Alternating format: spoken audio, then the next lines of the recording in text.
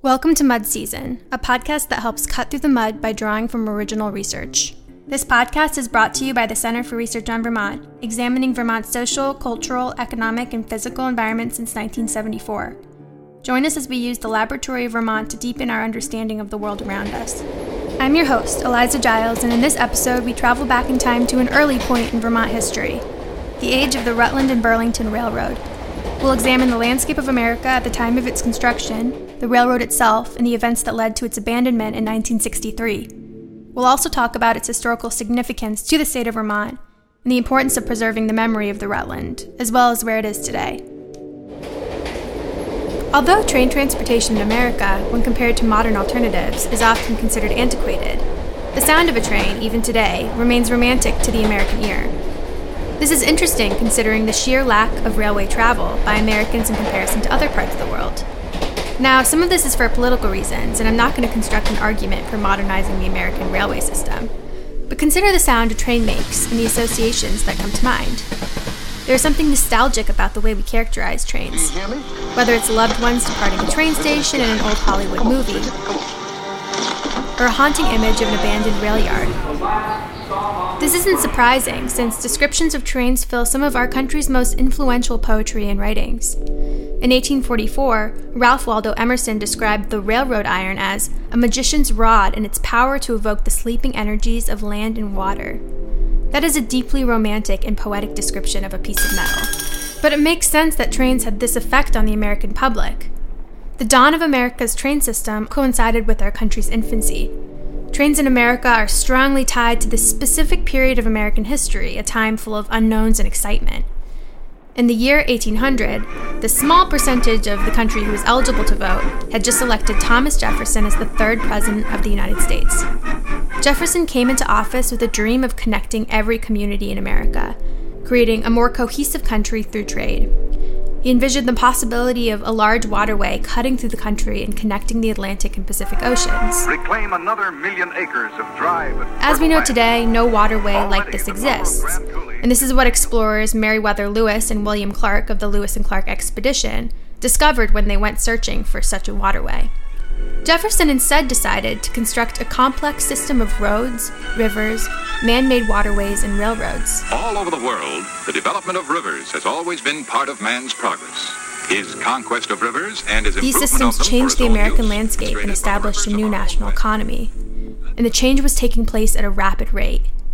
In 1829, the first railroad to carry passengers opened in Pennsylvania. Along with this growth in transport and accessibility, fur traders and settlers took to the Oregon Trail to explore and colonize the uncharted Western Territory. Men and women who look westward hopefully. With the For first land wagon and train jobs. departure out west, known as For the security Great Migration of and 1843. This sparked a number of migrations to other Western territories throughout the 1840s. The country was becoming accessible and growing rapidly, and actually, many of our largest cities came out of this era built around the accessibility of the trains. Los Angeles is a famous example of this. Panorama of the fabulous city of Hollywood. Built at the meeting point of the Transcontinental Railway, Jefferson's Vision, and the Santa Fe Railway. It's one of the reasons the city is so sprawling today. 1943 was also the year that Vermont chartered the Rutland and Burlington Railroad, a railroad designed to connect the city of Burlington, Vermont to what is now Rutland, Vermont. The railroad was completed in 1849, incorporating and charting other railroads in the area, including the Northern Railroad Company, Western Vermont Railroad, and Vermont Valley Railroad. Railroads that, for the most part, are still in use today. And surprisingly, the rail portion of the systems haven't changed that much. Well, there's certainly a lot of technology has advanced since then. That's David Wolfson, who oversees these rails today. To clarify, while the tracks haven't changed that much, the trains themselves have changed and evolved significantly since the early 1800s. My name is David Wolfson. I'm president of Vermont Rail System, which operates many parts of the old Rutland trackage. Remember, the railways Wolfson operates were built nearly 200 years ago. But according to him, these systems of rails work logically within the Vermont landscape. If we were to construct them today, they probably wouldn't look very different. The thing that always amazes me when you look at the days when they built these railroads with a surveyor, an engineer, using transit and aligning his location from the stars and actual physical going out on a horse and reading the land and looking where the best place to build a railroad is. A lot of places around here, because we're next to mountains and rivers, everywhere we go. The railroads were built into Vermont's unique landscape, fitting what was there instead of altering the land.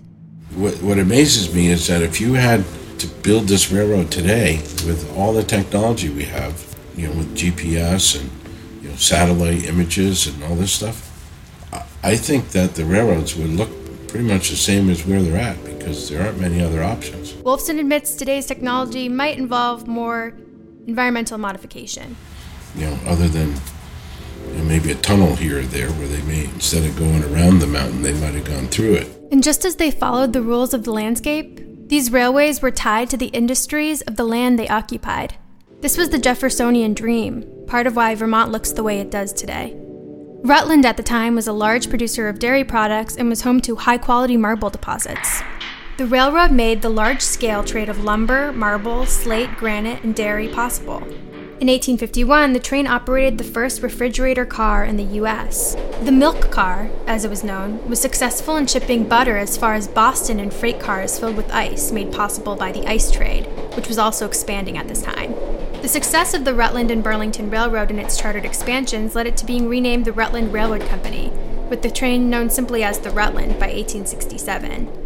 The massive success of the Rutland Railroad was beneficial to economic growth across Vermont, but perhaps the most striking outcome was the rapid growth of Rutland itself. What we know as Rutland today, the third largest city in Vermont, was only a small town prior to the Rutland Railroad. The town was home to marble quarries, but no efficient method of transportation meant that the quarries were essentially worthless before the advent of the train systems. The Rutland Railroad Company made these quarries profitable, and Rutland soon surpassed marble production in Italy, making Rutland one of the world's leading marble producers, as well as the railroad center of Vermont. With job openings in the new industry, former quarry workers from Italy moved all the way to Rutland for work. The ease of travel due to the trains also made Rutland a desirable place to live for those not working in the quarries, leading to a spike in population. It should be beautiful this time of the year in Vermont. This, combined with Rutland's new financial prosperity, led to rapid urbanization, which continued through the Civil War. Rutland officially became Vermont's third city in 1892, and as a center for wealth, also became a cultural center for the arts, with opera houses and playhouses opening throughout the city. Rutland flourished throughout the 1890s and early 1900s, and evidence of this golden era can be found throughout the city today. While Rutland was particularly graced by this cross-section between industry and transportation during this era, many other Vermont towns and cities came out of the railway systems as well.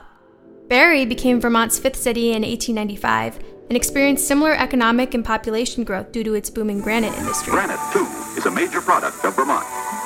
At Barre, in the central part of the state, the Rock of Ages quarries produce more granite and manufacture more memorials than any similar organization in the world. Cities and towns all over this place that was in Vermont, especially, that grew up around the railroad. And Rutland is still a railroad town. It still has 4 major connections coming into it. St. Albans is a railroad town. White River Junction is a railroad town. Bellows Falls, Brattleboro, Newport, St. Johnsbury was a railroad town, and that is still there. Just, they have interstates running through them also, so it's not so much for passengers, but for the freight. A lot of these places are still railroad hubs. While Rutland flourished, the Rutland Railroad Company continued to expand north into Canada and south into New York State, with company ownership changing several times in the late 19th century. However, the early part of the 20th century brought many hardships around the world, and the Rutland was not exempt from this. The infamous 1927 floods of Vermont devastated all of Vermont infrastructure, including the Rutland. When the Great Depression hit, the Rutland struggled to come back. Both the industries and the people that kept the train alive were struggling. The same paralysis that lames the cities blights the farms. And out in the country, too, men are asking, what's wrong? What's happening?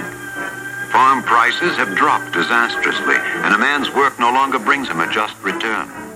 The threat of foreclosure. The whole country anxiously listened to Franklin D. Roosevelt's fireside chats as the president attempted to regain the trust of millions of Americans who had lost faith in their country and in their government. You people must have faith. You must not be stampeded by rumors or guesses.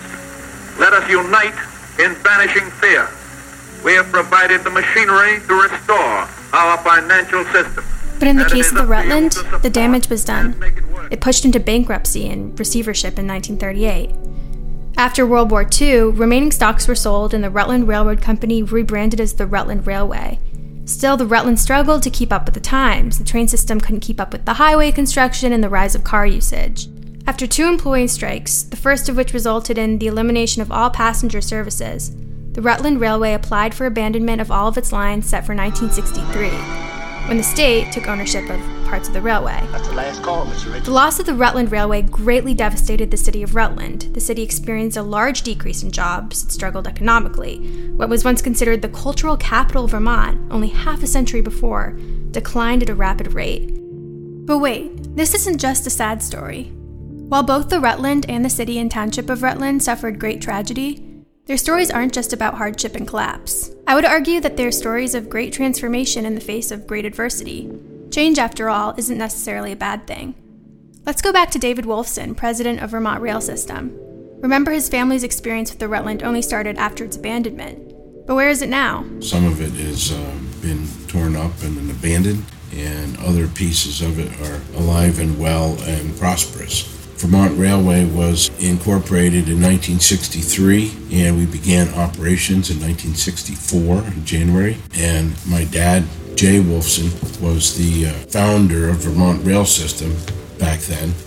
He had operated a small railroad in New Jersey and New York, and saw this as an opportunity to preserve rail service in Vermont. When he came up here and did his initial business plan, the Rutland Railroad had already been out of business. The tracks were not being used at all, and there were no people working here. So my dad contacted the state of Vermont and talked to them about being an operator of the railroad, and the state was very interested in doing that. And they were able to construct a lease where the state of Vermont bought the track and the land and had a long-term lease arrangement with my dad to operate it. At that point in time, back in 1963, when they came up with that arrangement, it was the first one of those concepts where it was a privately operated, publicly owned asset, and that was the first one of those in the country. And that in itself probably had a lot to do with the saving of the infrastructure that was here. And January 6th was the first day of operation, 1964.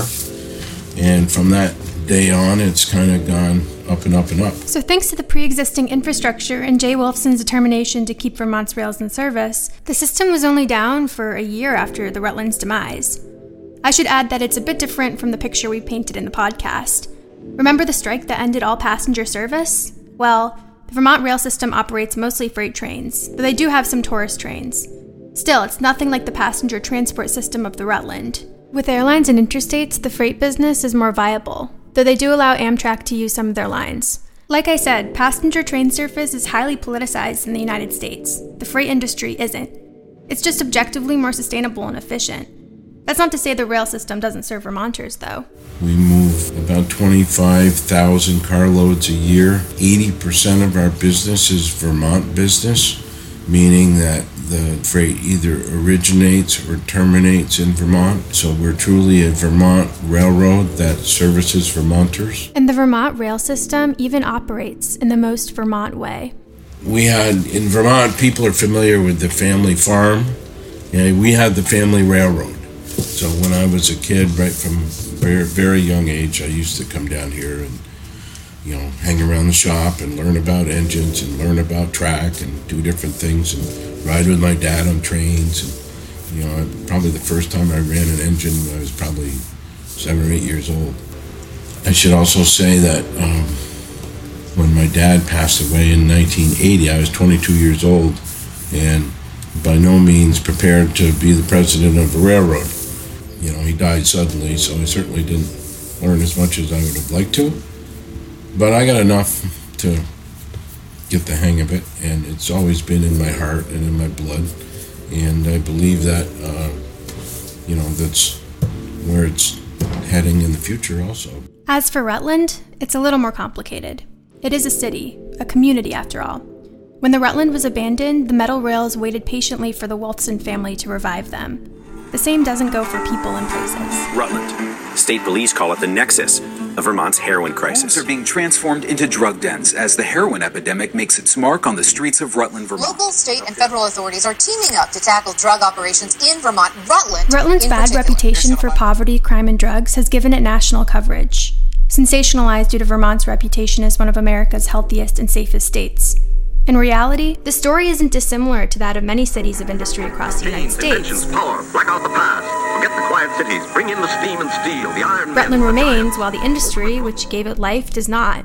What differentiates Rutland's story is that they're putting up a fight. The present generation of Rutland is determined to overcome this adversity and recover as a city and as a community, and it's working. In fact, the Rutland Historical Society calls this current historical period of Rutland, from 1981 to the present, Rutland's revitalization period.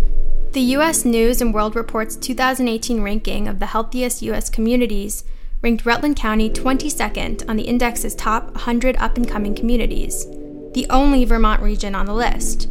Rutland has also welcomed many refugee families to the city over the years in an effort to increase the city's population. There's even talk of reviving some of Rutland's train systems, a gesture to the city's past. I know that the state and the federal government has invested a substantial amount of money in the north end of our railroad between Rutland and Burlington in order to eventually get Amtrak to come into the Burlington station here, which I think will probably happen around 2020 by the time all the work is done. It seems as if Rutland, a city originally built for the convenience of those around it, may finally return to its former glory, but this time on its own terms and not at anyone else's. Rutland, in the south-central part of the state, is known as the Marble City. From these quarries comes more than 70% of the marble for the monuments and statuary of America. The marble is found in more than 100 varieties, ranging from jet black to Parian white, and the handling of the giant blocks is a marvel of mechanical ingenuity.